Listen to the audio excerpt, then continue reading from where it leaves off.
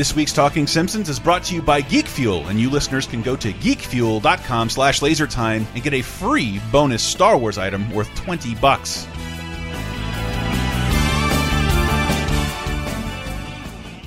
I heartily endorse this event or product.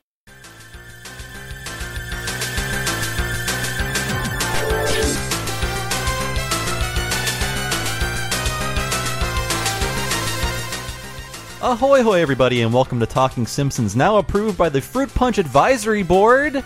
I'm your host, the very, very annoying Bob Mackey, and this is the LaserTime Podcast Network's chronological exploration of The Simpsons. Who else is here with me today? Goofballs enthusiast Henry Gilbert. Who else is here? The sacrilegious Chris Antista. And special guest? I'm Dave Rudden, but you can call me Stitchface.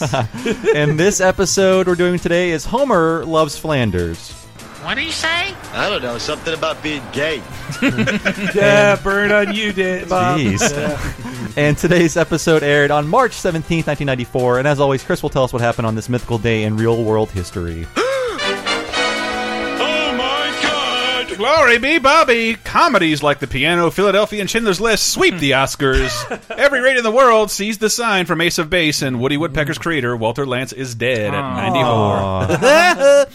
He got the last laugh. So, Ace of Base, I'm not going to dig into all of it here, but Cracked has an article that pretty handily unlocks that was written by white supremacists, and that the sign is finding the sign of white supremacy and white power. We're starting in this quickly, huh? They found they found the background of the lead singer or the writer of those songs of he was a member of these Eastern European white supremacist movements. Look Actually, it up, their other single was originally called "It's a Beautiful White Life." Yes. And all that she wants is another white baby. This all makes sense now. The next track was Subscribe to InfoWars. I mean, if you've seen the All That She Wants video, which, by the way, is about a welfare queen, that song. Oh. But All That She Wants is another baby. He's gone tomorrow. And they then show in the music video, she has a Star of David necklace on. I don't know. Look it up, folks. But anyway.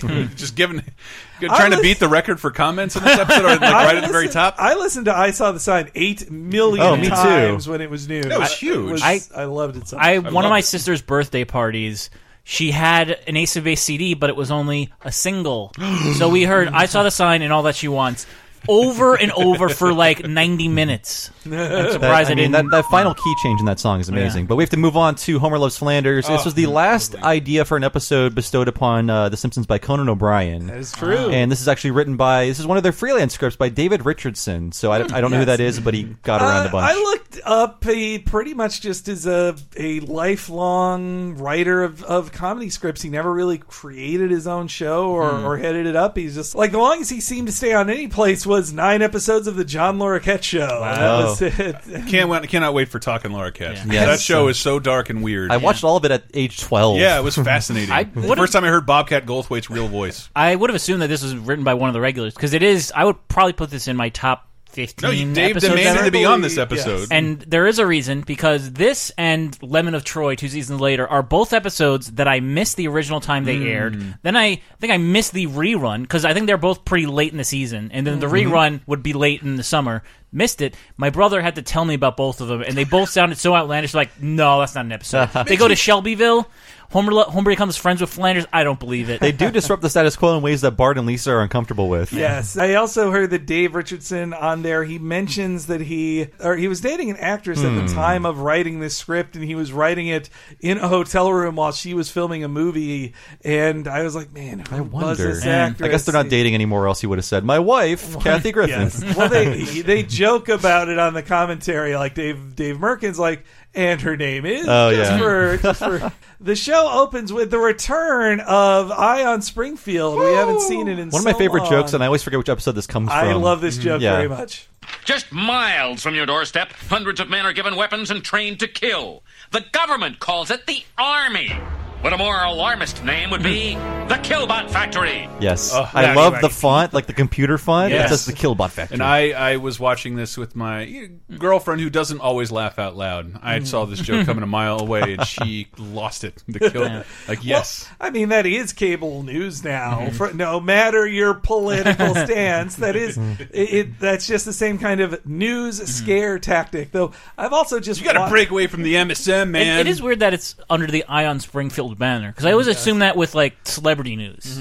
Yeah, That's true. You're right, Dave. I was thinking that while watching. Like, Ion Springfield is normally like about fluff pieces. Yeah. This is investigative journalism. This should be whatever local field pieces. What, like Kent Bites Back or whatever? The one with the barking dog? Well, though, also, Ion Springfield wouldn't normally cover a sports event. That would be in the sports section of the show. And all of this is framing this season, and I I might gotta give say, the, after 5 seasons, I thought they would have this nailed down. Come on, guys. I might give, if we do a wrap up usually for this season, Ken Brockman. We're learning a lot of weird things about his personality and ideology. Yeah. So it looks like he's just found out about the army. That's a great read on it. Yeah. I like that. Kent Brockman might be our series MVP, our season MVP. He is slowly losing his mind throughout season 5. It is the easiest. I know we're on the air, and I don't care. If this episode, if any episode is about some event happening in Springfield, like it seems like the most natural way to introduce it is like the news is talking about it, and here it is. Well, and so then he talks about the big Pigskin Classic is coming up, and he introduces the Springfield Atoms, which did not appear in another episode until 2011. Not to be confused with the Topes. Isotopes are the baseball team. But they're both owned by Mr. Burns. But this is the only one that implies that Yeah. Burns owns all the teams in town. I mean, just by the nuclear motif, you could assume that anyway. But the Atoms weren't used again until 2011. And I think it's just because if they wanted to do a football joke, like, say, Homer owns the Denver Broncos, they just name an NFL team, you know? But in this case, it is, they make up Shelbyville Sharks. Yeah. Shelbyville Sharks. And I think these are considered minor league teams in this universe, correct? These are not major league NFL teams. That's an Difficult to NFL type. Those are grown men. They are not college level true, teams. yeah.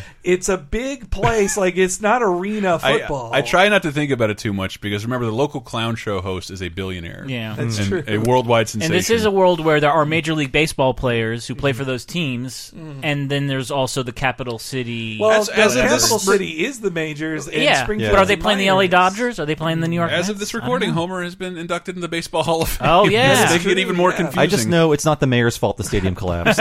You know, since you mentioned that, I'll bring it up. A fan of the show went to that and told me that Al Jean was there and that he said hello to Al Jean and told him about our show. Oh God! And Don't he do says that. that those guys sound like it crazy, but in a good way.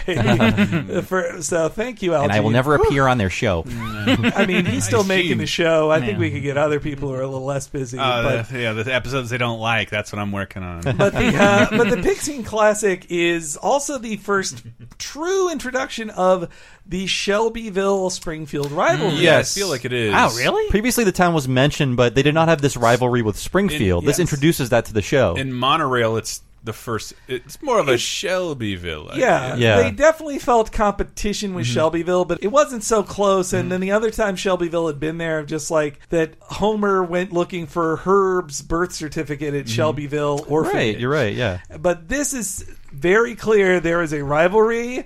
There are multiple jokes on it, and this is the first real introduction of it. And the Oakley and Weinstein episodes would actually go to Shelbyville, go more into Shelbyville, the culture and the people and what it's like. It's Bizarro Springfield for the most part. Yeah, well, that is a season 6 one, though. That's not an Oakley and Weinstein That's true. one. That's But- true. So everybody wants a ticket to the big game, and Homer more so than anyone. Those aren't tickets to the game, Homer. What do you mean? It says right here. Free wig with every purchase of large wig. Downtown Wig Center. Why, you little...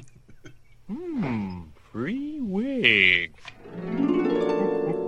I love you, homie. I don't need her at all anymore. I love that final I was line. originally question why Bart would have a coupon for the wig place, but then we know 2 years later he goes to the wig sphere, so he obviously enjoys them. He follows the wig community. That joke my girlfriend did not like.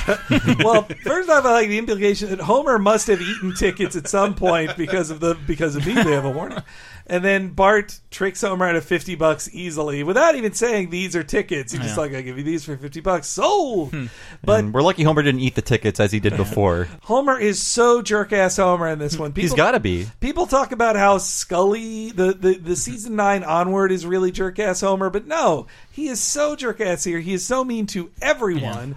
Cruel to everybody and heartless. I think they try to get away with it in a sense in that Homer, for the most part, he is not. There's no malicious intent. He's just like ignorant to the feelings of people around him. He's like, I'll just come in and eat your dinner. Like, there's no like, I can't wait to do this. Except in a few instances where he wants to murder someone and almost does. But I love the joke. I don't eat her at all anymore. But the intention of that is very cruel. Yeah, that's true. And then.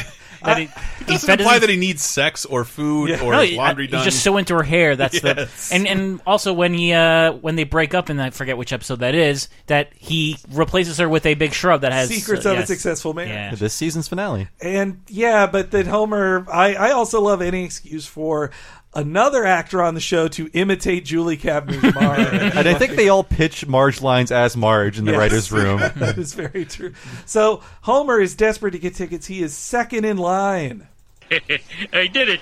Second in line, and all I had to do was miss 8 days of work. With the money you would have made working, you could have bought tickets from a scalper. In theory, yes. Jerk.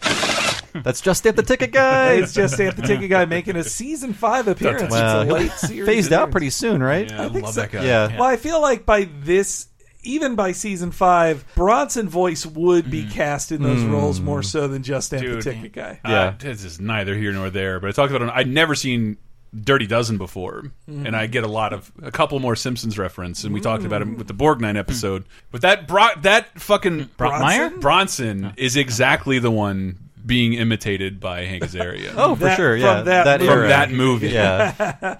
When I think of people waiting in line for something like that, or when I see people standing in line to get like a video game console at day one, I just think of this scene just like, money you made working. It's just like, I don't know, this time you spent waiting in line here. We make fun. Someday, but I had a stupid stand-up bit for that fucking brief period I was doing that shit about the awful line culture in this city. And I do a ton of shit from the Itchy and Scratchy episode and this that I think of every single time. Yeah. There's a new iPhone or a pizza or a croissant that's been avocado baked differently. toast. Yeah. Let's I mean, I have literally gone to the avocado toast restaurant. You It's millennials delicious. and your avocados. We live in a world now where you can get the best tickets for anything just by being online when they go on sale. Yeah. 1993, you had to wait, That's so or awful. you had to. Maybe you could call for a ticket, but that's a gambit. Like, you don't know if you might just get a busy signal and be like shit out of luck. Like, I remember in like the late 90s waiting in line for wrestling tickets, Wow, at the stadium, sitting outside of Nassau Coliseum like the night before, camping out, and then I get like fourth row seats for Raw or whatever. I did that one time with REM tickets on the fucking Monster Tour, inarguably REM's greatest album. Oh, sure. What's the frequency, Kenneth? And a hurricane blew the roof off, and I never went. So I never waited in line for tickets again. Wow. Well, though I am going to poke holes in Just Stamp the Ticket Guy's logic. With the money he made working, that assumes Homer's job is hourly. Yeah, but I think his job is salaried. So, He has insurance. This also could be a Monday and a morning. union. He could have been waiting outside for the weekend, and that's not earning money. The next joke is a total. I think it comes from the mind of David real Merkin.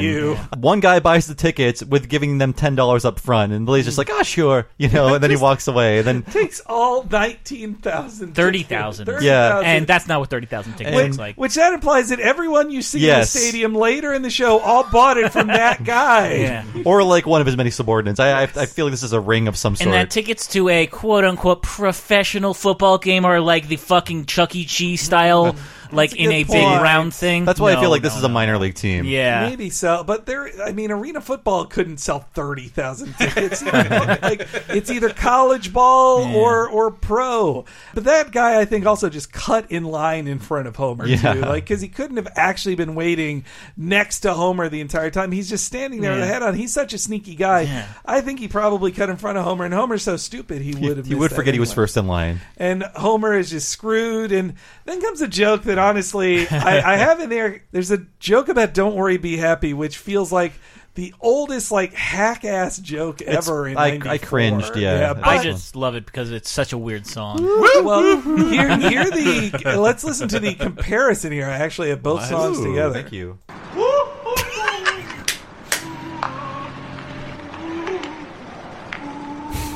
That was Bobby McFerrin's new one, I'm Worried. Need money.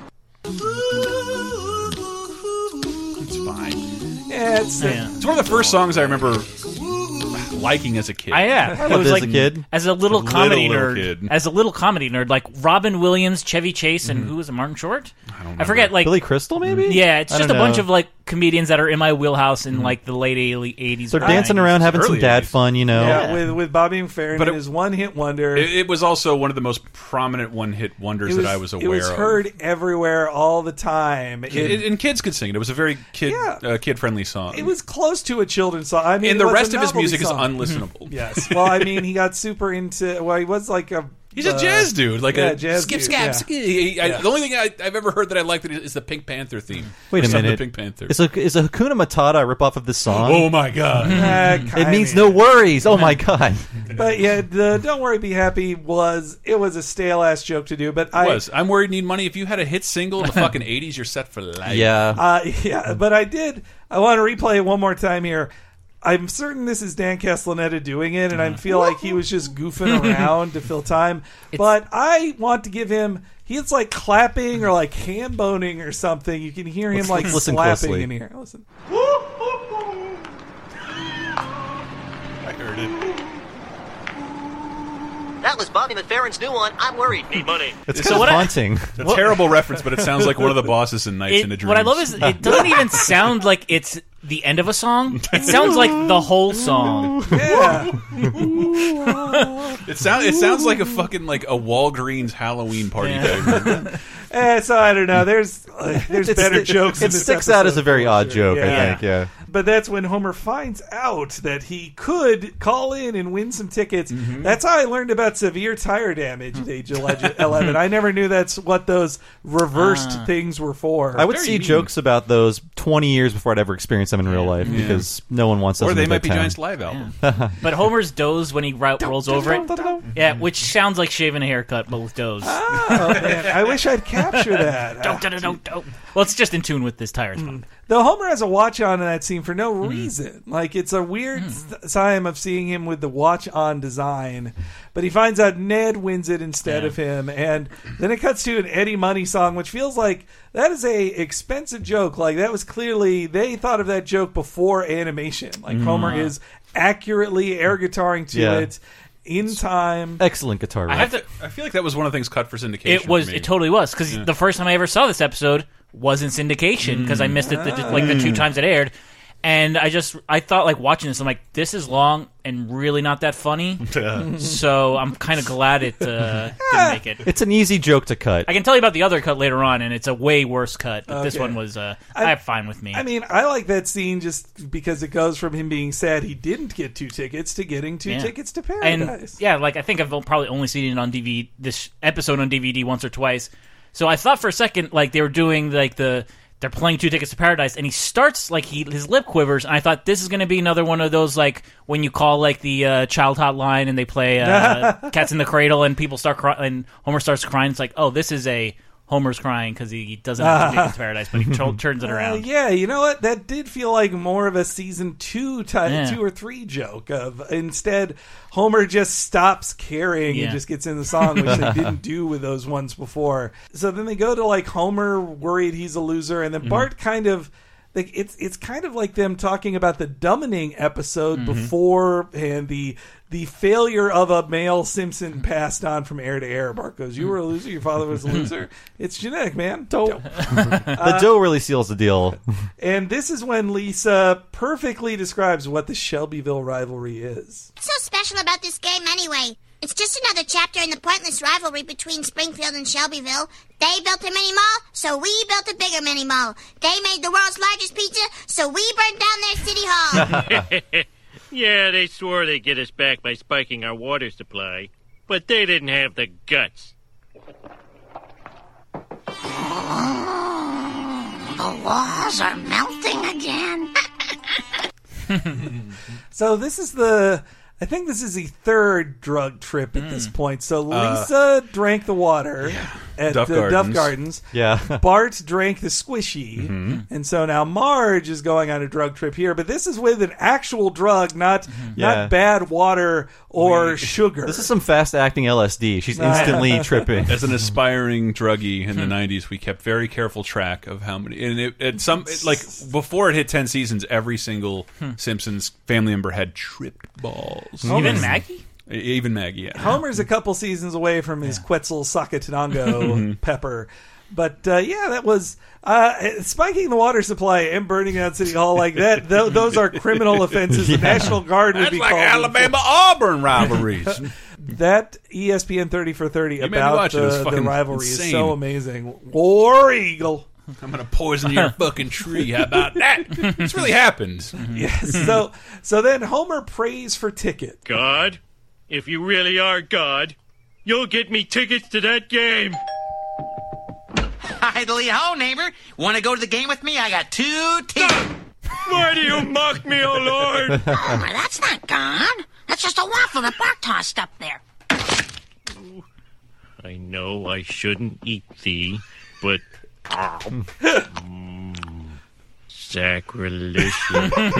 There's so much going on with that joke that I just love. The best. Yes, there's one that God apparently listens to his prayers and gives him them, but it's cursed to Flanders. And just slamming it in Flanders' face. And also, Homer thinks God is a waffle on his ceiling. Yes, is that what he's always thought of? And then it is a barrage of jokes. Yes, It's and the sound of the waffle coming off the ceiling, And is he great. eats it. Oh. And he eats it. So And sacrilegious. yeah, it's sacrilegious too. And the waffle is an adaptation of a Simpsons writer's room joke as well, which is that in the Simpsons writer's room back then, there was caramel stuck to the ceiling. Some writer stuck a bunch of caramel on the ceiling. Gross. If you look in the Itchy and Scratchy writer's room in the front, the caramel is drawn on there. And that's the way they describe that writer's room too. Just like not real food, but piles of candy, Wonka style. And so in a 1998 TV Guide celebration of The Simpsons, where they were just interviewing writers about a lot of things, they asked Conan about it. And this is what he remembers from the show. Some writer had mashed a big blob of caramel chews onto the ceiling, and others had stuck stuff into it. No one ever bothered to take it down. It may still be there. It's probably now an historic landmark. There's probably a plaque on it. So, but that waffle is nothing compared to, like, the sandwich that he ate. Because if you think about it, it's just been on the ceiling, which is probably one of the cleanest places in a house. That's right. Not a lot of dust in the ceiling. And then Homer, Bart must have put it up there that day. Yeah. Like it was not, Marge would have got it already. Yeah, you would think she would. Yeah. Why would Homer boy, there's a lot You do need her unpack home. in there. There's a lot. We can do an episode about this joke. Insane amount of jokes. The point is, Marge, what did she say? Like, she spends 23 hours a day in this house? Yeah. like, for me. The point is that a waffle is better than God. earlier. The waffle was better. Comment about that, motherfuckers. So then Homer contemplates murder and is going to he's waiting outside of Flanders' house. Like, this is the most evil Homer's been. Yeah. Oh, Flanders, I decided I'd like to go to the game with you. Well, get out the Crayolas and color me tickled pink. Ooh, what's with the lead pipe? Are you going to give my noggin a flogging? Well, yeah.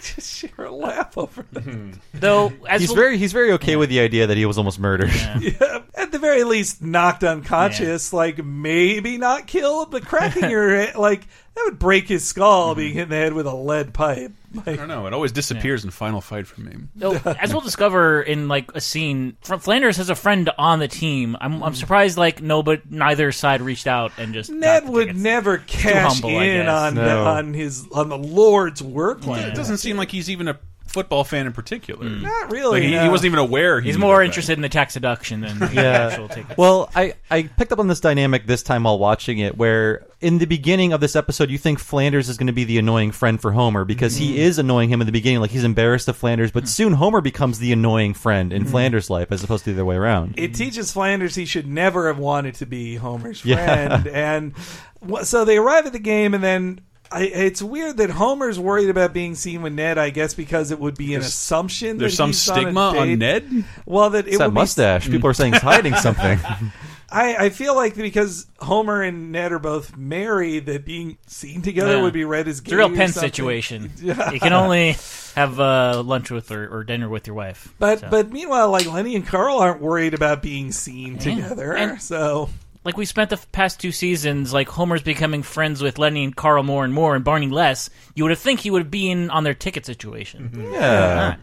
Yeah, I mean, maybe it was maybe they only got those tickets through the Stonecutters. That's right. I'm creating all this headcanon here.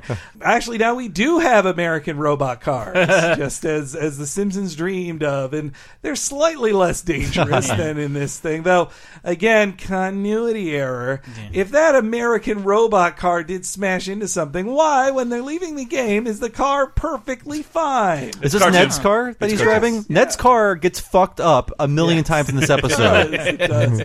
Well, he gets one car, and then he gets a new car, and that also gets fucked up. Such a special kind of car. I can't wait to get it. All right, I like seeing the Burns appearance to set up that he owns a team, and that he definitely would cripple a child, like, just happily. This was cut out of syndication, and I missed this part because it was really good. I love his hand motion for, I crippled it myself, like the way his hands move back and forth. And this is a Babe Ruth reference, right? Like, I'm gonna point to the sky, so I'm gonna hit the ball for the little kid in the hospital. And early Milhouse being hurt terribly. It's when they realize that you can do a joke about cruelty to a child if it's Milhouse. As long as it's Milhouse. Yes. Milhouse doesn't count. Like if that joke was like Sherry or Terry or even Wendell. Even Ooter. Yeah, Ooter, Ooter I feel like they could be. Yeah, as we learn later, nobody likes Milhouse. Nobody likes Milhouse. So I feel like it would have been pretty easy for Quimby to find out who ate his food. Here's the thing: I feel like that joke is missing another segment because, find out who did this. Nobody does this to Quimby. They all stand up and then nothing happens. I feel like there should have been a beating or something happened to Homer. Homer should have pointed at somebody else and sold somebody else out. It's like a setup with no punchline. I mean, it's funny that he's eating the food, but there's no follow up to it. Yeah. And I do hate beach balls at events, but. They're distracting from stuff. I'm trying to enjoy this. I don't want to see a dumb in a sports game where there's practically nothing happening ever. It was like so they after WrestleMania, in a sports game. My bad. I sound like our real fan. sport, That's wrestling. Sports entertainment. Like after WrestleMania this year, like people were throwing beach balls around and it was distracting from the matches, and it's like.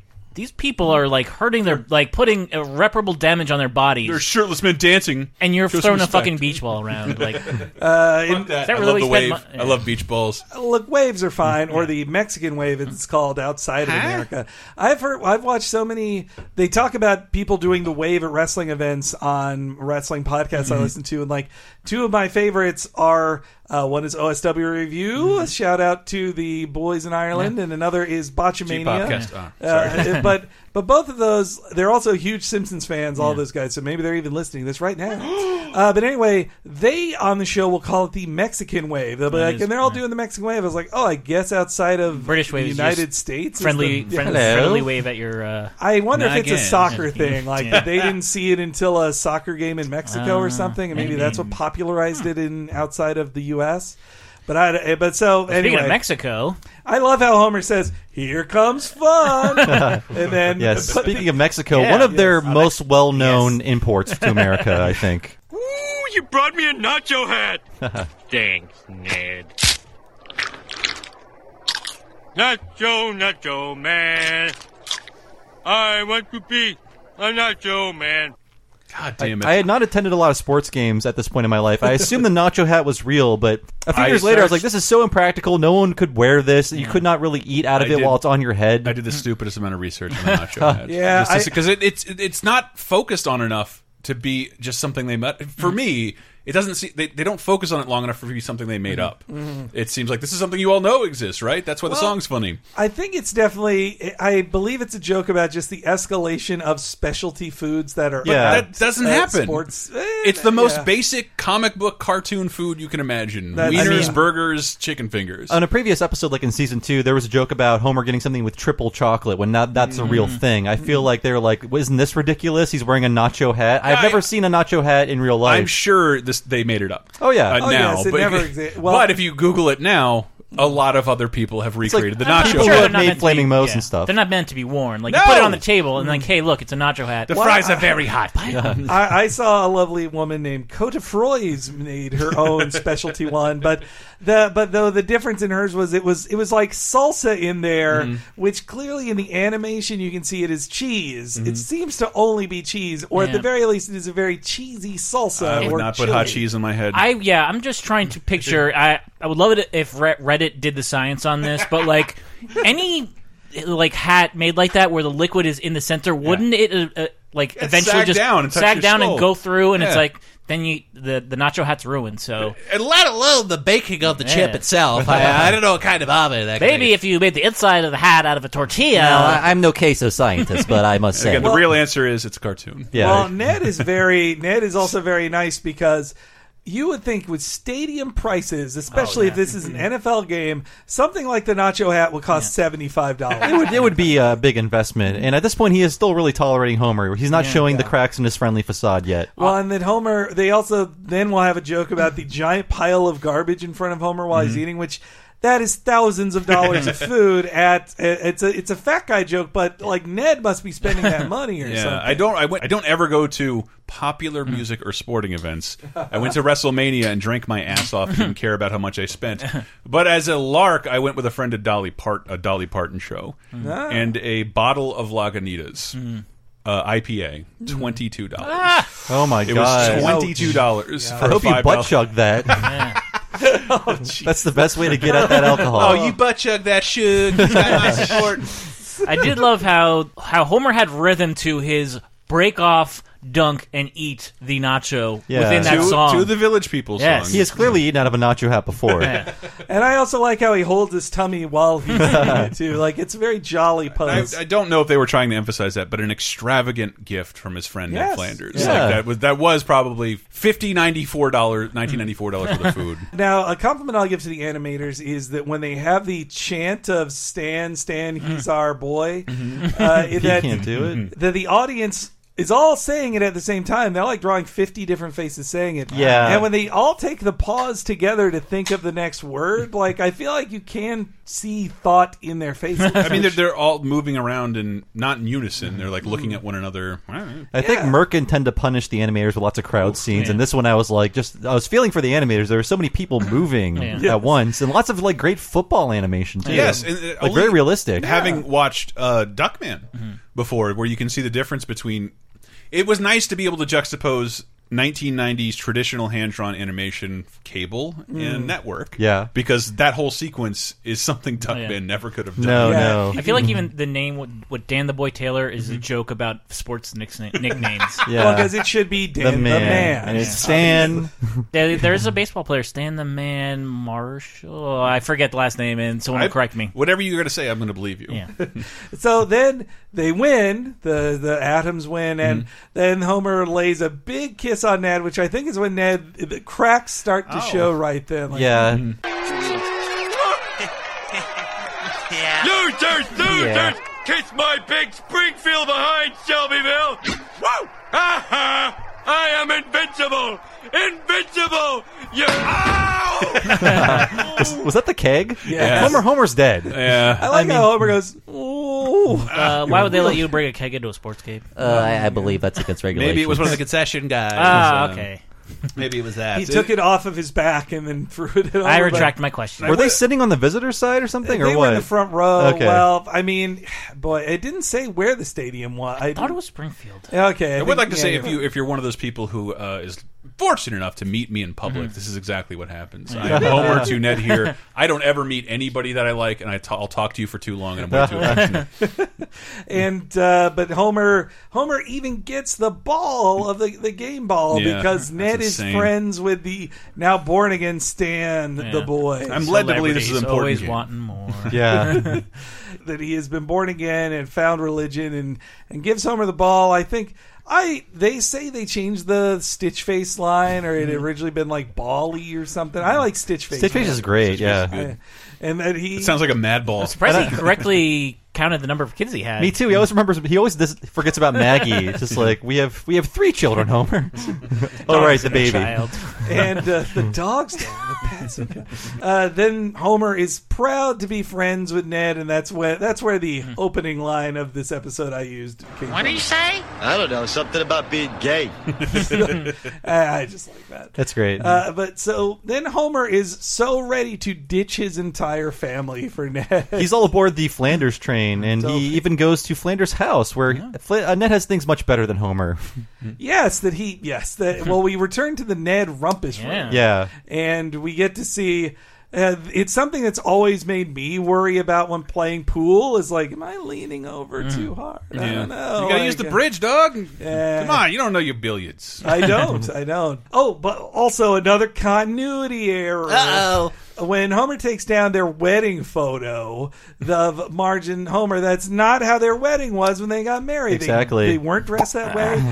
They didn't have a big wedding cake, but they just wanted it funny that Homer removes the But wedding they weren't at photo. Shotgun Pete's. Come on. Exactly. I did like, as someone who grew up in a Catholic school, going to Catholic school, I did like the bad animation on the very Christian cartoon because I was not on board the Catholicism train. I was sort of just an agnostic kid, and the school was better than the public schools. But I was pushing it. Yeah. But whenever you would see Christian entertainment, there was something off about it. Like, this is a little cheaper. This is a little too preachy. With and the exception of McGee and Me. I Yeah. want to give a slight shout out to McGee and Me, and of course, Superbook and Flying House, Japan's contribution But to I mean, Christian the propaganda. those don't count. The McGee animation and of Me. Davy and Goliath did not stand up to Gumby. But this is how I grew up. With my grandmother would buy me all this Christian entertainment, and I feel like there was a show about sheep. I couldn't find it. I tried. Well, the voice is more Davy the and Goliath. Davy. Yeah. But I like the how sin of envy. I like how they're very clearly told the animators in Korea, like, do this bad. Like, That's all well and good for sheep. What are we to do? only have one mouth movement open and have no in between when his head goes up and down. And that Rod and Todd are better than than the sheep. I could do a really fun article about 1990s Christian entertainment, and it is way more high budget than you would think. Yeah, Bible Man, stuff Bible like Man. that. If you've ever heard of the singer Carmen, nobody has. No. But he was one of the prominent religious singers of the Oh, 90s. yeah, I know totally about that. And, about like, the music Invitation videos to are the Witch's insane. House and stuff like that. Yeah, Satan bought the dust. Oh man, Carmen's fantastic. Please look up Carmen. It's some of the most insane production values the world doesn't even know about because they're giving money for people for beliefs. Like people are willing to fund these things insanely. Wow. Yeah. I've never heard of that. I love Superbook and Flying House. My grandmother bought that. Superbook I knew. Yeah. Superbook. I love Jesus anime, but this does not work in audio. But I love the smash cut from like you need to meet my family, Ned, and the door to Moe's just slams open. Also, all the jokes about the locked out channels, Yeah. like David He's still paying for them too. David Merkin is so obsessed with the locking out of TV channels Yeah. and the Which he is- got this is when it really was mad starting. about the V chip. He Yeah. got really That was still kind of common in some of the households I was in because you couldn't get some of the Christian stations on your regular cable. You needed a satellite dish. That's what I figured, that he had to get that satellite dish to get like channel 300, which was TBN. TBN or TBN, whatever. baby. I just remember, well, it was a couple years after this episode, but we got a special cable box with magical powers. And my parents locked out Playboy and Spice, but I realized if you unplugged and then plugged back in, I could make... life hack. I could lock those channels, but I knew the password. Ooh, Yeah. man, you were smart. You were ready for that softcore action. Yeah, Yes. non-penetrative Well, sexiness. no, it was around the time when Spice was changing their ways. So. Oh, was it? Oh, Yeah. so did they show the money shot? They never did. Okay, they never did. I'm Playboy. embarrassed by how much I masturbated to Playboy videos. It seems ridiculous. They're You like had no other option. they're video game loading screens with the occasional tit. They're, What else were you gonna watch? Like Ease Wild On, like the yeah, sometimes. commercials for Girls Gone Wild. Occasionally. The Brooke era, not the Terror Reader. But yeah, about the pool table part, when Homer breaks it and says, "Now you got a lawsuit on your hands." That was when I worked at GamePro. Like anytime we knocked over something or something broke, we would just go, "Now you got a lawsuit on your hands." Would you say the just kidding afterwards? No. I'm shocked Homer did. Yeah. Well, you got. He must have really liked Flanders. He's trying to be a little nicer. Also, seeing Maud in this episode makes me sad. I'm just like, man, I wish you weren't dead. It's the one episode where I think she's utilized very well because she's not normally. Well, they killed her off partially because they're like, you don't do anything. Yeah. with her. Yeah, she's just kind of like a scold. They are continuing on the lust Homer has for her from the Yeah, I love that line about her, but we'll get to it later. But it is, I think they felt like, well, we've got Maude and Helen Lovejoy. That seems redundant.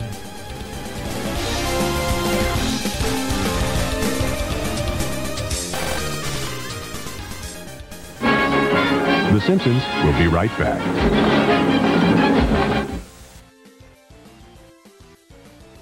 Thank you guys so much for listening. Wanted to tell you that this episode is brought to you by Geek Fuel. Geek Fuel premium, delightful mystery box featuring 6 to 8 items and an exclusive shirt. We always refer to Geek Fuel like a birthday present you give yourself or as a gift to a loved one every single month, because Geek Fuel is all about brightening up your day once a month with cool goodies featuring your favorite stuff like Marvel, DC, Nintendo, Pop Figs, Zelda, Halo, Star Trek, Ghostbusters, Doctor Who, Game of Thrones, Futurama. The list goes on, ranging from pint glasses, cards, posters, shirts, comic books. And each box is guaranteed to contain $50 worth of stuff, and geek boxes start for as little as $14 plus shipping and handling. If that weren't enough, you can go to geekfuel.com/lasertime and receive a bonus Star Wars item worth $20 absolutely free. If you're looking to put a pep in your geeky step, consider Geek Fuel, and if you want that free Star Wars item, head to geekfuel.com/lasertime.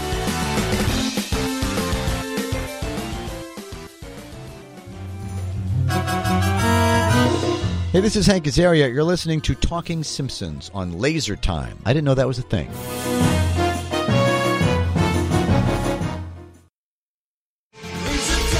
You like Laser Time shows? Then you might like Bonus Time, Laser Time's weekly bonus show exclusively on patreon.com/lasertime. Here's a taste of what you've been missing. I have never stayed at an Airbnb where you knock on the door and it's just old couple living here, and they will be here the whole time, and you're... And wait a minute, who else is coming here? Yeah, you got some bikers coming in tomorrow. Like, bikers are staying in your son's room. We're staying in your old daughter's room, and you'll be here the whole time. We get back from dinner, old Northern California hippies.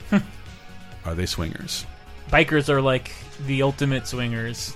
All of it, like my old lady's your old lady. We built a waterfall. You guys feel free to get in the jacuzzi anytime you want. We bought a jacuzzi just for you. Flop your wieners out. No bathing suit required. Get in. We like a nice human lather going. And they never said that. I walk in and I had the swinger thought in the back of my mind, and I just turn and look at the television, and it's just like nothing but nudity on the television. Oh my gosh! And I like sort of like hustled back to the room. Faint slapping in the other room. It wasn't because they both like I can see the TV in the backs of their heads, and they both sort of turn around and smile. Hello, and I'm looking like. Nudity, great, out of here. Don't even look. And I told my girlfriend about it. And like, I don't know if you should go out there. I think they want to do it with us. I have to go to the fucking bathroom, which I'm sharing with bikers in like hippy dippy suburbia. And I go back out there and like, yes, that was nudity, but that's just one of those. I've never seen it before. Discovery Channel. Naked and nude and survival shows, and that's why it's otherwise, I just assume the sun's still out. There shouldn't be nudity on television. Yeah. Get Bonus Time, Laser Time's weekly, full-length, uncensored, and ad-free Patreon-exclusive podcasts, as well as full-length movie commentaries, wrestling and cartoon video commentaries, the first season of Talking Simpson, and more at patreon.com/lasertime, starting at just $5. You'll help us live, and we'll do our best to help you never be bored again.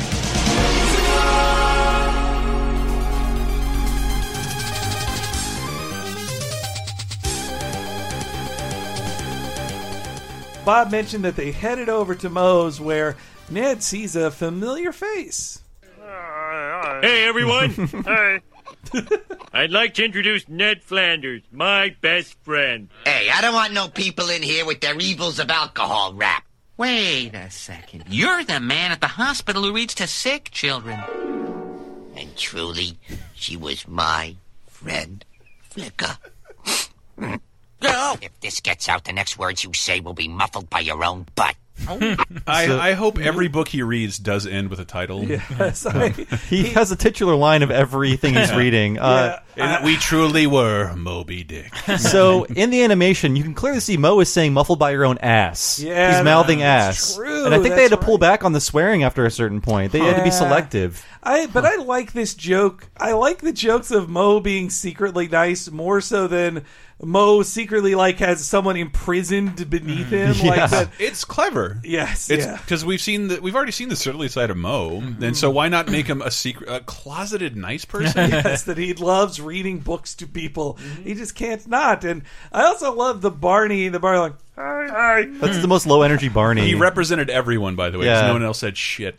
But so My Friend Flicka. Oh God! It was a 1941 book, then made into a 1943 film, and 16 Hallmark movies, which was about a young boy who he wanted to get into horse racing, but his strict father, felt he wasn't ready for it yet. And so there was a wild horse that he wanted to raise, and he's like, that horse is too wild, and the kid is like, no, I can help him, father, I can. And so they made it into the 1943 film was the big hit, and the star of it was a young Roddy McDowell. Whoa! Good morning, Flicker. Now listen, Flicker. Dad's coming down to look at you, so be a good girl and don't run away, will you? Well, she does look good. Fine, Ken. Yes, sir. Her cuts are all healed up, except for the one on the right front leg. A young Cornelia / Caesar? I know. Is that great? I can't love think of him as a child actor. I love that all the times the title is written in that, it's all in caps, so it looks like it says "My Friend Fucka." Damn it. You're right. But the Flicka, they remade it in a gender-bent version starring a woman in the lead role. Or a they girl knew who was going to see the movie. Well, yeah, I mean, it surprised me when I looked this up. I had always, just knowing the title of My Friend Flicka and thinking like, okay, it's a horse story.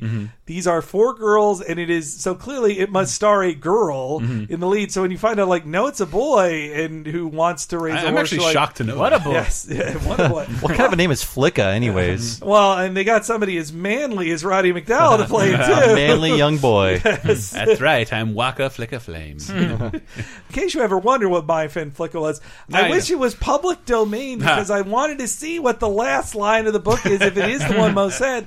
But I was like, I am not buying a copy. I'm not kindling this. Even for $1, I'm not going to do it. Then Homer gets home. I like where he says, like, later sex. Later sex. And he goes into Ned's house and just steals their food and just gently nibbles. He like climbs in the window. It is so rude. Like, this is jerk-ass Homer. Like, first saying later sex, like just completely ignoring Marge, like later sex. I mean, he's jerk-ass to Marge, but I think he's like, oh, we're friends. I can just come over. I mean, I feel like his intent is not to be a jerk with Ned. It's just the like, window, takes food off of people's plates. Yeah, I like how he nibbles it like he does on the raft in Boy Scouts in the Hood. Take tiny bites. And I also like Homer's reaction to charity. Homer, I'd love to chitty-chat, but tonight's the night I do my charity work. Oh, yeah. The judge made me do that once, too. Stupid lack of public urinals. Hey, just so you don't have to suffer alone, I'm coming with you. Oh, well, that sounds super duper. Oh, poor Ned. That music, only hearing it in audio is finally when I was like, oh, that music cue is very important there. Yeah, it lets you know what Ned is feeling. This is not a good time for him. Also that he's saying just super duper, not like super diddly-ooper. Oh, that's true. Yeah, there's no diddly there. Diddly. And that Homer would think the only reason someone would do charity is if a judge forced him to do it. It's kind of why I have so much community service experience.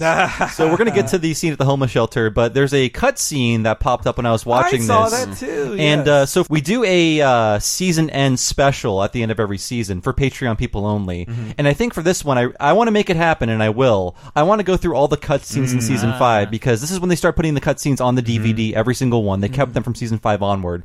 And there's one great scene in this homeless shelter where Principal Skinner is there for some reason. It's really good. Yeah. And he's talking about how his mother has a date, and then he's like, what could they be doing at 8 p.m.? Harry Shearer goes hard on Yes, and he is screaming at the top of his lungs as Skinner. It's great, and I want to revisit all of these cutscenes in our end of the season special. Yeah, and it's great on the DVD. You can turn on the deleted scenes, and then just the image will appear in the bottom right hand corner. And if you press enter or whatever, it'll start playing. And in the time it would have appeared in the episode. We did miss one with Mr. Burns, in which they're dumping champagne on him. He's talking about how it's getting into his eczema cracks in his skin. That was like, it's burning me. Yeah, it's a little gross.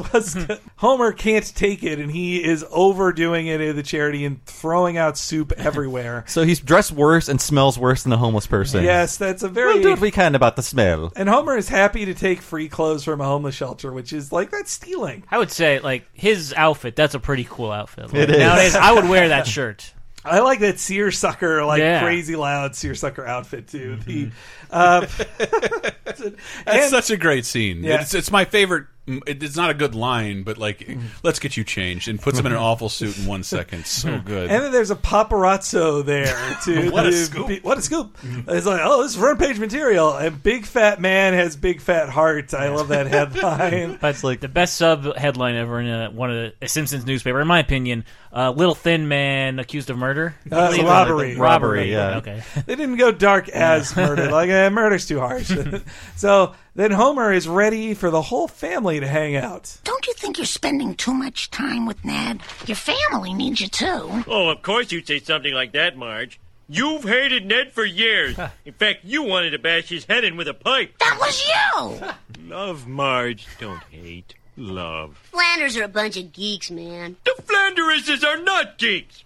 Okay, Rod and Todd are, and the wife has a thing for me, but she hides it behind a mask of low-key hostility. But we've got to give this thing a chance.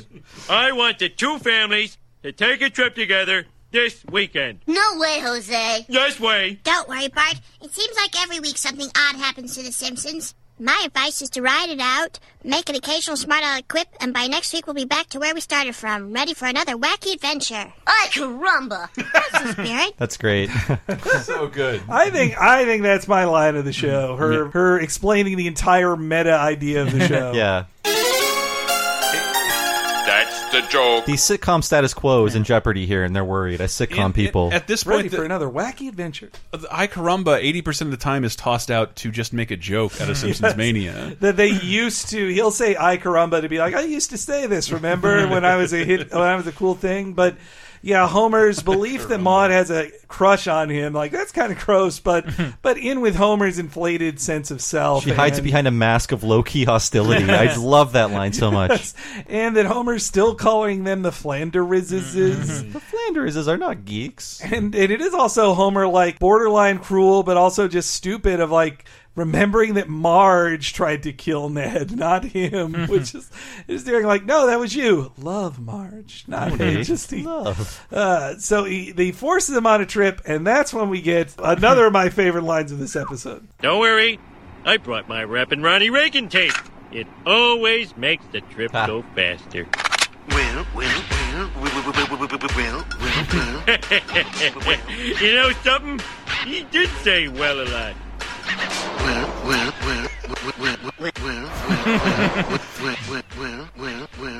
I was so disappointed this didn't have a basis in I looked it up anything. too. I thought, like, this has to be real. There sort of was a thing. Yeah, There I mean, was. it's based on a semi-real thing. Well, a real thing. So I did get the Gary Trudeau of Doonesbury fame. He did some TV specials in the 80s of political commentary and comedy. Tanner 88. So he did one that he made a Rap Master Ronnie thing, which this is the closest thing to it, but they don't do the well thing. So this, but here's a little bit of Rap Master Ronnie. He be trying to make the big box beat. Trying to get those voters on their feet. Get their consent. All I need is 10%. Say we want the guys, pure sex. He's the man who signs your monthly welfare checks. Wow. I listened to that whole thing, and there's a joke like, my son grew up wearing tights, implying that Ron Jr. is gay. There was a lot of Ron Jr.'s gay jokes back then. But he's not gay, right? He is married to a woman. I mean, it doesn't mean he's not gay, but yeah. He worked for Playboy. But only straight men work for Playboy. I gave you a different clip that, like, this is why I believed that someone would have made a novelty record featuring Ronald Reagan. Well, I do want to say that he just needs 10%. That is a very specific Ronald Reagan joke that you wouldn't hear now because it was a joke about the 84 election. It was about his re-election and how he said, like, if he could just get 10% of the minority vote, he would definitely win, which was much low. That's a much higher percent than Donald Trump got. That's why we have the Electoral College. Make sure the white Wyoming vote trumps all of ours. Thank God. But, okay, Dave, what is this clip? This is from Back to the Future Part 2, and this is Ronald Reagan being done in Max Headroom style, which just, I always think of it as synonymous with... It was a reference to it. Yeah. Why not try to squeeze these students? Welcome to the Cafe 80s, where it's always morning in America, even in the afternoon. Our special today is mesquite grilled sushi. You must have the hot Cajun style. special. Whether you go you must have the hot special. special. Whether you go You must have the hot special. Hey. Mesquite grilled sushi. Yummy. I want an 80s cafe. Me too. Why has nobody made that just because as like a you pop-up? haven't done it yet. You have to bulldoze George Lucas's Mel's Diners, which are all around the goddamn city. If I was planning a San Diego Comic-Con thing for the next anniversary Back to the Future, I would build a pop-up of that. I'd be like, guys, we'd be the biggest hit of Comic-Con if we built that. I have to mention this and throw everyone under the bus. Oh, no. Another evidence how Simpsons has ruined our lives. I've done a billion podcasts, and whenever we mention Ronald Reagan, both Dave and Brett... The guy was president for 8 years. It's he did a lot of things. He's the closest thing Republicans have to an icon, and this is all you know about him. I you also can know reference Mother. is the fake Simpsons rap album. Well, I know him for Bedtime for Bonzo, but that's of course because, you do. Well, no, it's actually a very sweet story that when I was born, my mom remembers not a ton of it, but she does remember like she was in bed. In the hospital watching Bedtime for Bonzo on TV, which is just like Ronnie Reagan made in the 50s where he befriends a monkey. And so when I was a little kid and she'd be like, instead of saying it's time to go to bed, it'd be like Bedtime for Bonzo, come on. My mom says that to this day to me, the dogs. Deeply insulting. Yeah, I'm a human, Mom. It made me feel special. I ain't related to no 8. But I want to point out that Harry Shearer played Reagan on SNL. Yeah. And this seems sort of based on the whole like rap novelty album thing, like Rappin' Rodney and the Where's the Beef rap. Like everything had a rap. Laser Time just put up a bad raps. Well, just when songs dual episode. When comedians recognize what sampling could do for them. Hey, yo, I'm rapping here today, and something that rhymes with yay. I mean, Rappin' Rodney, he doesn't even rap. He just does comedy bits. And then people Somebody sing else sings. in between that. It's very. Did we explore that in 2 Laser Time episodes? I think so. Yeah. Though when you hear that Reagan thing, there you're like, wow, he sounds a lot like Burns. Like Burns' voice is a Reagan. That's true. And when I think of making bad commentary on why something's funny, I'll say he did say "well a lot." Like that's the most Homer. That's the biggest amount of satire Homer gets from that. It's just like look at all those idiots. I thought of this Rappin' Ronnie Reagan tape whenever people were making Breaking Bad memes with the word "bitch" in it with Jesse Pinkman. It's like he did say "bitch" a lot. I don't think Jesse said bitch. He didn't actually say "bitch" that much. Yeah, I feel like in the first season he said it a bit, and as he got more mature in the show and more destroyed by Walter, he played Rage with a light gun. You can't do that. So Ned, did you guys catch the name on Ned's boat? It's not very funny. For the first time, thanks for the boat, Lord 2. And I think the joke is one of his boats was destroyed, but he's still thankful. Like, thanks for the other boat. Yeah. It's Ned's second boat. It's true. All right. And he reinforced his boat, and that's why it survived that landfall. And the twitch on his face. If I get a boat, it's going to be called Rappin' Ronnie. Rappin' Ronnie Reagan. The twitch on his face when Homer scratches his boat like that, just like, oh, God, like, just he can't take it anymore. And then I like that they at least came up with a good reason for Marge and Lisa to also be mad at the Flanders. I hope the children enjoy my special fruit punch. We got the recipe from the Fruit Punch Advisory Board. Oh, gosh, I'm sorry. Our boys don't eat sugar. But why would the advisory board give us bad advice? No sugar. Thank you, but we're not allowed. Aw, it's okay. There's no sugar in Pixie Sticks. Trust me. Okay. Don't hug it all, smelly head. Go to hell, sick face. Give me that sugar cake. So I hate to be the spoil sport here, but sugar actually doesn't make kids go crazy. No, it doesn't. In fact, it makes them fatter, I'd say. But in one of the many Cornholio episodes of Beavis and Butthead, they make a comment like their hippie teacher's like, "That's funny. I just read a study that says sugar doesn't cause hyperactivity in people." Like they comment on it because a lot of people were probably writing them letters. That's like, right. It doesn't. No, it doesn't. Like caffeine. I mean, sodas? sugar alone doesn't make kids freak out. It helps. I mean, I'm sure it gives them more energy to continue being active, but it's not like they're snorting cocaine as we're seeing here. This is another drug reference, I think. Given that their diet is exclusively cucumbers with cream cheese on it, I think any foreign object would probably tip them. Is there off some the joke I'm missing about the Fruit Punch Advisory Board? Because I love it, and I'm not sure why. It's like a self-serving thing made to sell fruit punch to people. Like the NRA. Yes. I think of that. I think of that as a very Oakley and Weinstein type joke of just like like the idea that Marge is Marge is so fucking boring that she well, how would I know how to make this recipe? I would bet the Pork Council has some ideas. Yes, Miss Kool-Aid Man told me. It's like when you buy a box of Rice Krispies and the recipe's right on there. Exactly. Or like a box of Triscuits. I'm just going to eat the Triscuits themselves. I'm not going to make these into mini pizzas. Come on. Oh, look, these Ritz crackers are nice enough on their own. I don't need it. But I had to double check this, but they really I'm going to replay this again. Let me get to the clip here. They sound like Huey, Dewey, and Louie. Now you know why. If only it was Russi Taylor doing their voices and not Nancy Cartwright. No, so Rod and Todd are Nancy and Pamela Hayden. That's right. Oh. And Pamela Hayden hasn't done Duck voices. Russi Taylor, though, was all three of them on DuckTales. Just that was so the DuckTales voice of them. I wonder, Bob, if there might be some secret ADR in there by Russi Taylor instead of Pamela Hayden. They sound expensive. Or if Pamela Hayden doing just anybody who's doing a kid's voice that then has to get like a growly. Strained kid's voice. Yeah, maybe that's just her duck voice if she were to be asked to do it. I don't know. Not anymore. You got to be an SNL or Community alum to do that. When they do the throwing of the food fight, I like that the Flanders just they're not fighting back. They're just confused. It looks like they're turning hurt. the other cheek. Yes, physically hurt. Though when I originally saw this way back in the day, I thought are Rod and Todd still not on their sugar high? Wouldn't they want to do that? They came just down. said go to hell's That's face. True. Yeah. I guess they must have come down, but that's true. But Homer destroying Ned's car and his boat, presumably.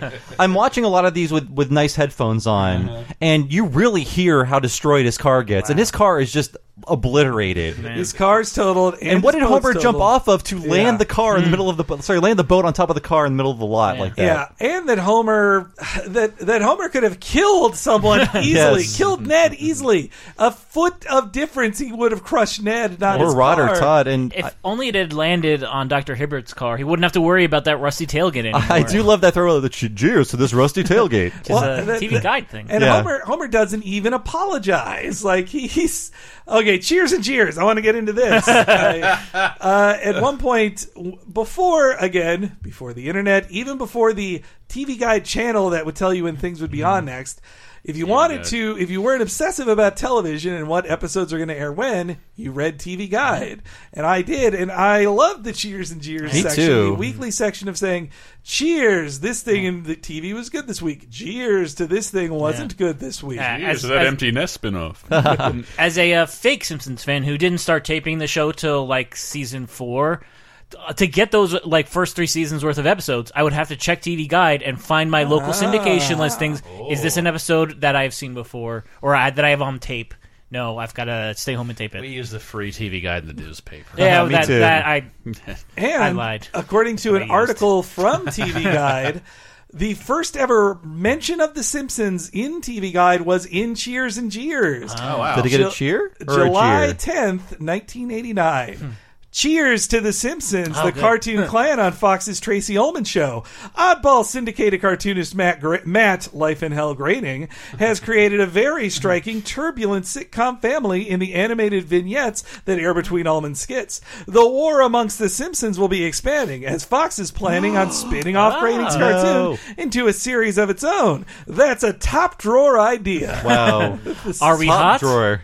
We are not. We are not. So there you go. That is Cheers and Jeers' connection to The Simpsons. There. Then let's go to the dark side of public massacre. I have a lot to say about this. I do too. It did strike me as insane. But Bob, what did you? Okay, so Ned has a dream where he's killing people and shooting at them from a bell terror. That's Homer. That's also Homer. But Homer. first, that it starts off with the same Vertigo parody from the Skinner Selma episode. Principal Charming, Yeah, the going up the stairs is very Vertigo. And he's whistling "Bringing in the Sheaves." Yes, a Christian song. But it's very chilling in how specific it is of shooting from a bell tower down at people in a park. And there's a reason for that, right? Yes, so I listened to an entire podcast about this because I'm a creep. This was the first really notable spree killing in American history. It was a 1966 University of Texas tower shooting. So this dude named Charles Whitman... Kent State? No, this is in Austin in 1966. Not a lot of people died in the Kent State shootings. I think 3. I think that was it, but I'll go on. Yeah, come on. I mean, so Charles Whitman is the guy who killed people. He was fresh out of the Killbot factory. He was a Marine sharpshooter. to go to the end of the story, there was a tumor in his brain that made him insane. Oh. But he was seeing, counselors for, I have these violent impulses, I don't know what to do. And one day he's like, well, I have to kill people, and I'm going to kill my mother and my wife because they can't live with the shame of me killing people. Yes. And there was no, we see a lot of agendas with spree killers, like, you were mean to me, or this is for the white race. He was just like, no, I have to kill people. It's what I have to do, and then I'm going to die. So he basically goes up to the observation deck of the main tower in the University of Texas, and he's murdering people from, like, a quarter of a mile away. With a sniper rifle, as he was trained to do. No one can see where it's coming from. Yes, and it's basically like one hit. That's like, I shoot people once, and they fall, and then I move on to the next person. So, by the end of his spree, he hurts 31 people, kills 15. Whoa. The police storm the tower and eventually kill him. But he was killing people on the way up the tower, and again, this guy was just a guy who had a tumor in his brain, and he just one day was like, I have to kill people. This is my mission in life, and I'm going to eventually die doing this. And it was back when it was surprising to hear about a massacre on TV, that your heart, this was a shock to the nation, and it inspired so much in pop culture. And actually, a shorter version of the story of Charles Whitman is in Full Metal Jacket. I knew I recognized it. Do any of you people know who Charles Whitman was? None of you dumbasses knows. Private Cowboy. Sir, he was that guy who shot all those people from that tower in Austin, Texas, sir. That's affirmative. Charles Whitman killed 12 people from a 28-story observation tower at the University of Texas, from distances of up to 400 yards. Wow. Yeah. Love you, Sergeant Hartman. And never die, Arlie Army. The joke that ends this dream that Ned has is a postal worker fires back at Ned with a gun. And I want to talk about that because... That's an equally dated thing. I'm watching it with my girlfriend, the daughter of a only ever been postal worker, like part of the postal worker community, and they hate that shit. Well, here's the thing: like there's a documentary about the postal worker spree killings, and what happened was at some point in history, around the late 70s, early 80s, the post office as a company became much more corporate. And it's just like, we need to treat our workers like trash. We need to be profitable. In which I don't think the post office should be profitable. It's a miracle that we have a postal system that works. It's but one of the two businesses owned by the United States government. Yeah, and it's like, they basically were turning people into computers. It's like, all you're going to do is look at a machine all day, and you have to it spits out numbers, and you pull a lever, you push a button. That's all you do. Yeah. And it was making people insane. Yeah. So, and that's what happened. I mean, this is what drove a lot of people to kill their coworkers at the post office. Yeah, we talked about in the strike episode that Nixon had to he passed something that allowed postal workers to demonstrate for better conditions. I feel like the postal service workers who did these killings, they're not the mail delivery guys. Those guys have it nice. They get to walk outside all day, wear shorts every day of the year. That's my girlfriend's dad's job, to walk around like the richest neighborhood ever. He's like, he loves his life. Yeah. That's how he survived the 90s. It takes me 10 minutes to get to every one of these rich assholes' doorsteps. It's awesome. But don't dogs bite their butts every day? If you watch the documentary, I think it's called Going Postal or Postal or something like that. You can find it on YouTube. It's a UABO film. It's great. But that's the thing. Like, it was a much more innocent time where 2 or 3 shootings involving postal people inspired a million jokes. But it created a verb. Yeah, postal. Going postal. Going postal. It created a game series and a UABO movie, and like. But now we have 3 shootings a day. Yeah, it's just there's so many things. We're like, more than 4 people died. Should be called. Yeah, it's like if you look at Sandy Hook or the Pulse nightclub. False flag. Yeah, those never happened. That's right. It's an excuse to take our guns away. Am I right? But comment away, fuckfaces. I like in the dream that Ned doesn't kill anybody, too. It would have been a darker That's a little too much it's for still The Simpsons. Really dark. Yeah. Oh, it is. It's a fantasy sequence about a real mass shooting. Yeah, and that... Which, by the way, should just be called Going American. Yeah, I mean, Charles Whitman, too, he brought several guns, like food and water and supplies. He's like, I'm staying up here until someone kills me. I'm going to kill as many people as possible. Yeah, well, it's pretty similar. And I like the idea of two different parodies of mass murderers fighting each other in his dream. Like, who will win, the postal service guy versus the sniper? I'm back around. And that also there was, if you want to look it up, there was a 1975 TV movie adaptation of this starring Kurt Russell in the role of Whitman, except they call him Ramirez to get around any legal trouble. And Ned Beatty is one of the cops trying to stop him. Kurt Russell's playing an Hispanic man? Is that what you're saying? It was in 75. It definitely feels like one of those things where Kurt Russell's like, like, I'm not Disney anymore. I'm a murderer. I'm going to play the most cold-blooded murderer in American history. Sniper wore tennis shoes. If he were to die tomorrow, he'd be bookended by Disney. And there's also Guardians of the Galaxy. there's a 2016 documentary. I think it's just called Tower, and they talk with the survivors. I hear it's very moving and good, so I need to watch that. But this is a very notable, one of the first major American spree killings before they happened weekly. And it's funny that they would make this crazy post office joke, and then 5 years later, The Simpsons will have a joke, or 6 years later, The Simpsons will have a joke that the crazy postman went out with the Macarena. Yeah. So even they think it's a lame old joke by then. Then Homer dreams he hates Ted Koppel, which is Ted Koppel is informative and witty. I like him too. And Never experienced him.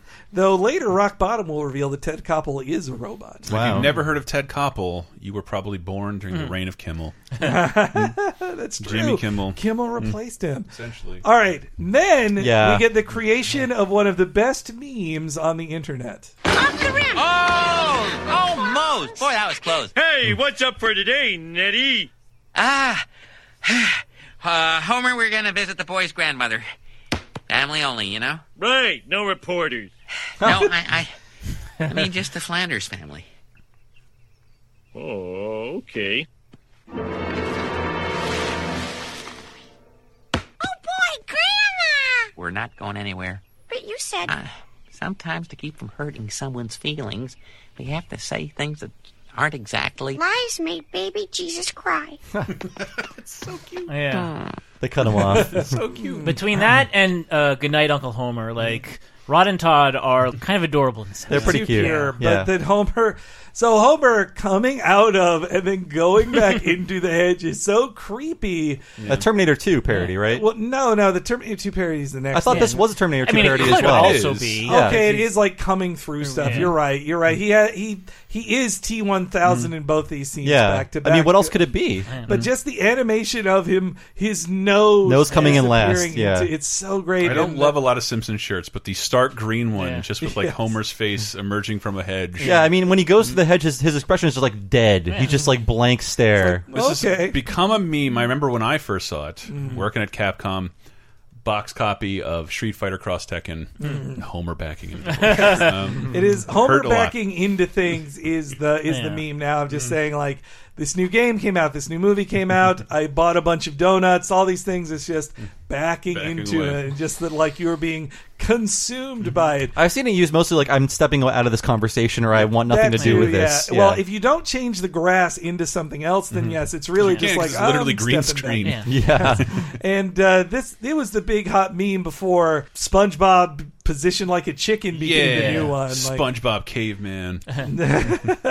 But then I didn't get the sound for it because it's mostly just an action visual scene. But the T2 chase is amazing. Very well done, yeah. But for it to work, Homer has to be so stupid. He's like, he is trying to kill the people in this car who are driving away running from with him. the golf clubs is so great, yeah. And that Homer, who is completely out of shape, is able to just run as fast as a car with no exertion on his face at all. And he falls off the car without getting hurt.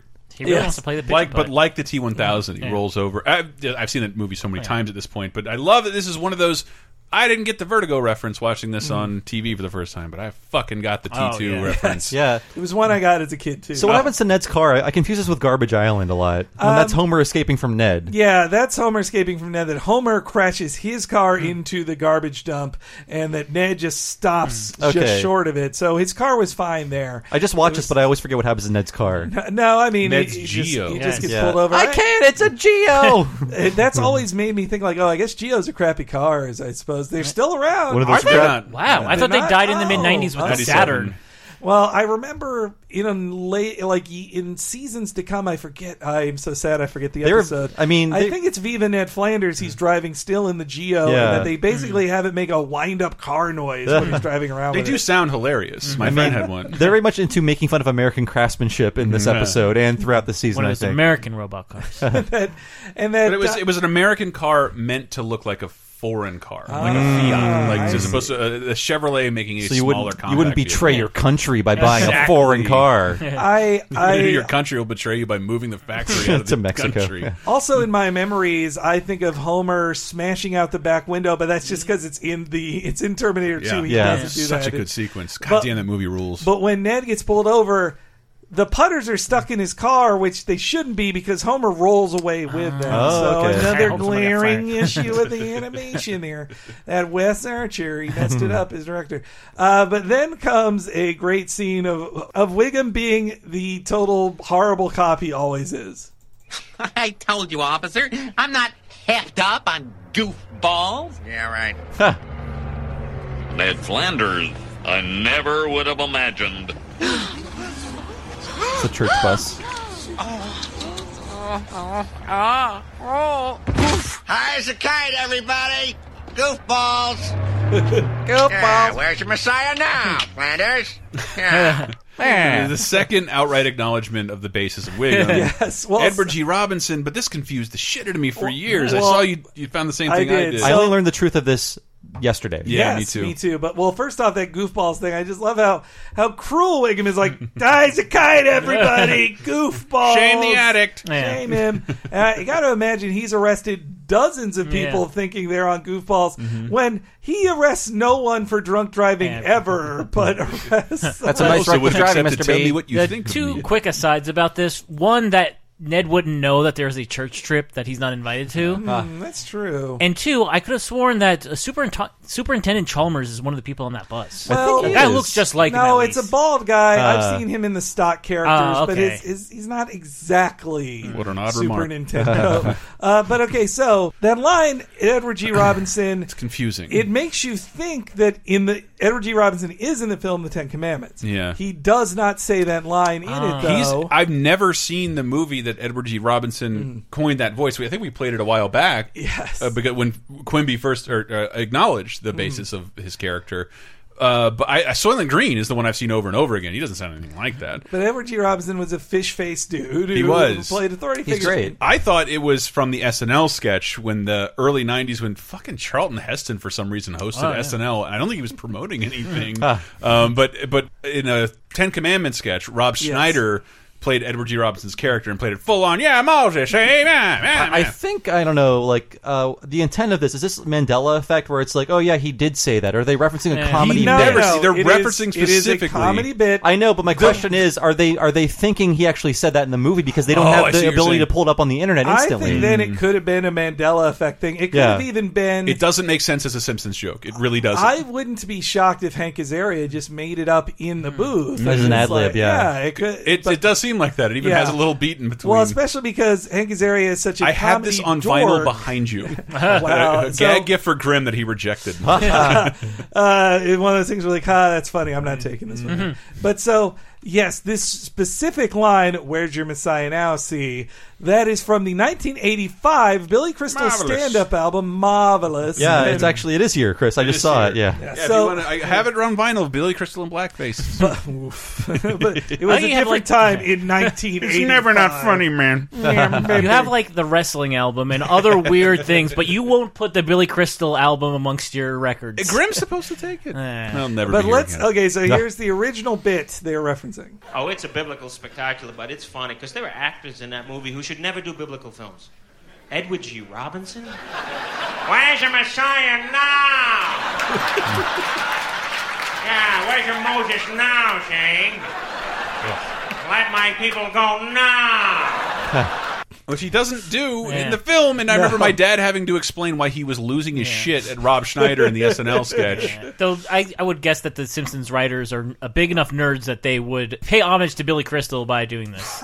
They haven't really referenced other jokes from other comedians. Yeah, that's what makes me wonder if they thought that was the line. It was in their heads. I like the Mandela effect. But we'll never know, so there's no point in just It could be Mandela effect, or it could be Hank Azaria just goofed around in the thing and they kept I think it's just so hard for us to believe that someone is a sincere fan of Billy Crystal in That's 2017. True. Yeah, I'd more believe the Mandela effect. So now Ned is shamed. He goes to the church and everybody. Ned did. I love that. I love the He must have been the... No, wait, how'd it go? Bet he's the one who rode Homer all over the bathroom. Yeah, it's so quiet and it's so fast. But it implies so much history in there. Yeah. Just the acoustics of the church with like the hushed like... The following one. But it's weird that they've all embraced Homer so much they just completely forgot it. Even when he screams "kick ass" in the I got some kick ass seats, yeah. And but it's when Ned has finally been pushed too far. Before I get started on today's sermon entitled What Ned Did, I'd like to publicly congratulate Homer Simpson on his recent charity work. I live to give. That's beautiful. We appreciate the kisses. Now let us bow our heads in a silent prayer of thanksgiving.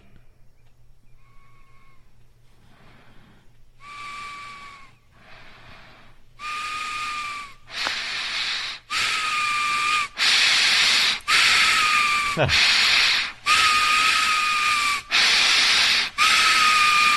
it! Breathe through your damn mouth! Oh, can't you see this man isn't a hero? He's annoying. He's very, very annoying. We'd see a lot more of this side of Ned in Hurricane Neddy, Season 8. I wonder if this inspired Hurricane Neddy. Yeah, I they mean... saw how fun it was for Ned to finally break and tell off somebody. Yeah. They then make a whole episode about the sequence of the close-up on the nose is one of the most beautifully orchestrated. His nose just vibrating. It's so great. Well, that it only goes inclined up when he's breathing in, and then when breathing out, then his nose wiggles up and down. And that noise is Harry Shearer's nose. Yeah. Like his whistling nose is revealed on the commentary. It's how I sound when I'm sleeping. Like Tony Soprano. So the one thing I missed in this episode until now, because I think it's not communicated that well visually, is when Abe says, "Let's sacrifice him to our God." Yes. Reverend Lovejoy is coming up behind Ned with his arms out. Like Ned is about to die, and Homer has to stop them. I read that as he's going to escort Ned out. I feel like they're listening to Grant, because they are a crazy mob who will turn on a dime at any suggestion of violence. It seems like they're out to kill him. Yeah. And then we get basically a minute straight of just like treacly, or like not treacly, that's a little mean, but just it's just all very heartfelt. It is Homer saving Ned and them becoming friends again. I mean, there's a little bit of cynicism baked in. It was like, sure, I've gotten mad at Ned, you know, wanted to lash out at him, maybe even as good as me. But my line of the show is not actually captured. It's, hey, that guy's right. Yeah, when he's talking about Reverend Lovejoy. That's such an unneeded. They need somebody to say they were convinced by Homer, but no, he's talking about Reverend Lovejoy. Right. Then he calls Reverend Lovejoy that guy. That guy's right. And I had it written down as Reverend James Helter. Helter Shelter. Sorry, yes. That was a good bit. I like it. So it seems that it's the end of their wacky adventures. I don't get it, Lise. You said everything would be back to normal, but Homer and Flanders are still friends. Yeah, maybe this means the end of our wacky adventures. Guess what, everyone? My great-uncle Boris died and left us his old country house. There's only one catch. They say it's haunted. But I'm sure we can prove him wrong by spending the weekend there. Hi, diddly-ho, neighbor. Get lost, Flanders. Okily-dokily.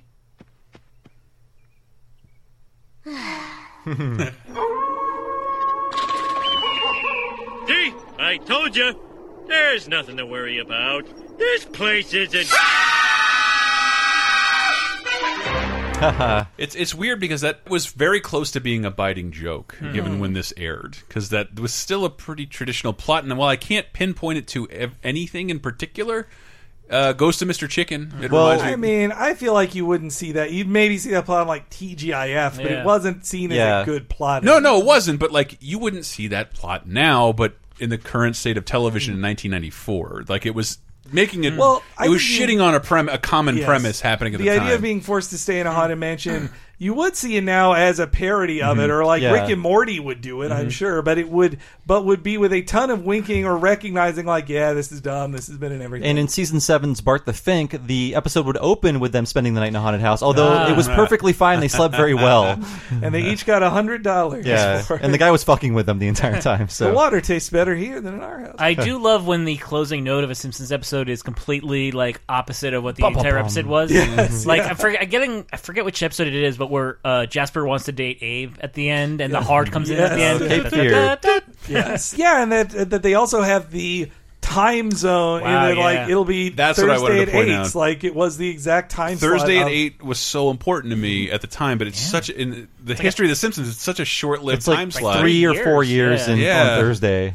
But that was another middle finger to continuity of just like, look, it will revert, and we won't explain it, but it's just going to be back to It's normal. the rules of TV. We have to follow And them. you can, this probably is the last year they're Thursday because we're just bumping in on must see TV with like Friends and Seinfeld. You want to get away from that juggernaut. I don't know. I think it's like season 7 when they go to Sunday. Cause Usually the 8 p.m. slot is not. Oh, you know what? No, season 6 is definitely Sunday. I remember watching Who Shot Mr. Burns on a Sunday. 8 p.m. is the Friends slot. Yeah. It might have been Friends that finally killed it, but I mean, Seinfeld wasn't helping. I mean, they moved to Thursday to destroy Cosby, and they did. And they did. Thank God. Somebody finally took him down. No, he's still out there. He's still prowling. You'll never catch me. He's annoying. He's very, very annoying. I have other jokes I could say now, but I'm not gonna. But so put in your faith. I don't like his shirts. His sweaters are tacky. His sweaters are tacky. But I like his sweaters. But anyway, I like that episode. You wouldn't think it was written by a freelancer, also because they heavily rewrite those. Yeah. But it is a very great. It's amazing. It's a great episode. I wish Homer wasn't so mean. Jerk-ass Homer is not my favorite. Yeah. But it's odd to think about the obsession because it's not like he wants to be he's obsessed with Flanders. Yes. Yeah. He Very is strange. possessed with Flanders. Doesn't care that he destroys Ned's life, like not even a little.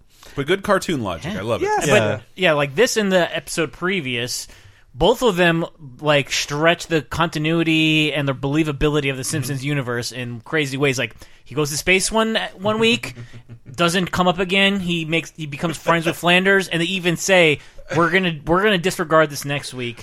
I can see why some people were starting to be like, I'm kind of getting angry at this. Yeah, it's a real Captain Wacky. I can't imagine this juxtapose those 2 weeks together of like you go to space and then and then he makes a friend. Yeah. Well, they had some reruns in between. It was like almost a month between episodes between the last one and this one. So they had a little cool happy St. Patrick's Day. By had the way. time to calm down. But yeah, I mean, I feel like When Flanders Failed was the last Flanders-focused episode of The Simpsons, almost 2.5 years before this. Yeah, it's and he would true. show up, but this was like an episode about Flanders. His name is in the title, and I like the focus on Flanders. Yeah, me too. It's about time, damn it. This was a really good episode. I like it a lot.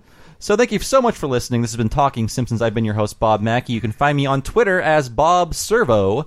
My other podcast is Retronauts. It's a classic gaming podcast every Monday at retronauts.com. If you want to get into the podcast, just find a topic you like and then listen to our corresponding episode. I think you'll like it a lot. We work really hard on the show. So look for Retronauts in your podcast device or go to retronauts.com. That's RETRONAUTS. And I'm HENEREYG on Twitter. You can follow me there for all my updates. It's where I talk about the newest Simpsons games and well, also video games from E3. And I should mention, this is a hardcore tease here, guys. This Friday, there will be some really big news about Talking Simpsons. It's true. Keep an eye out in your feed or on lasertimepodcast.com or on YouTube.com/LaserTime. We'll have watched all the E3 streams where likely on stage someone will have announced something on Talking Simpsons. Yes. I'm happy to tease that. Exclusive to Switch. But at the very least, Friday, keep an eye out. We're going to have big news, Bob and I. And of course, this show wouldn't be possible without Patreon. And that's, in this case, patreon.com/lasertime. It's how the show happened, how we were able to kickstart it, to build it and get it where it is today. And I can't thank you guys enough for that. The show is really, really fun to do, and I want to keep doing it. And I'm sure everybody else agrees, with the exception of a few people in the comments who shit their britches. But most people agree. Over, yes. But patreon.com/lasertime is how you can get an exclusive show from us every single week. We have a 30-2010 wrap-up show that Diana does with us that we want to do every 2 weeks or so to incorporate your comments, because it's something I say whenever we see something negative about when someone yells at us on Talking Simpsons about how dare you politically blah, blah, blah. I'm like, the only thing we own that you might not own are the Simpsons DVDs. There's nothing stopping you from doing this research and doing this show on your own. The only thing that makes it interesting is who we are. And I take that attitude over to 30-2010. we're talking about 30, 20, and 10 years ago in the past. So it's our experiences. You will have had different experiences, and I love having a show that's all about everybody else's unique experience that I couldn't possibly have had. I love seeing that in the comments on Talking Simpsons too. People talking about where they were when that episode aired. In the first show, there's a mind-blowing Chipmunk Adventure trivia tease that I had no idea happened. People will talk about working at a movie theater when Austin Powers opens and being forced to dress like him. Oh my God. Yes, it's a fun show. Patreon.com/lasertime. Anything else there, Dave? We have at least 2 movie commentaries every month. I believe we're probably 100 at this point. We'll have done Spaceballs this month, and a choice by the community, which is looking a lot like Batman and Robin. So good loins. Very excited. And we also have lots of cartoon commentaries there. I believe we did Darkwing Duck a couple weeks ago. Wrestling commentaries where we'll be talking with Christopher. There's the Mothership Laser Time itself. We just did an episode about farts, which maybe might not be a fan of if you like some Simpsons talk in it. There is one. And I think upcoming we have an episode about sketch comedy, but I don't think anyone who listens to the show will care about that. They don't like comedy. Nah. Thanks for listening. We'll be back next week with Bart Gets an Elephant. See you then.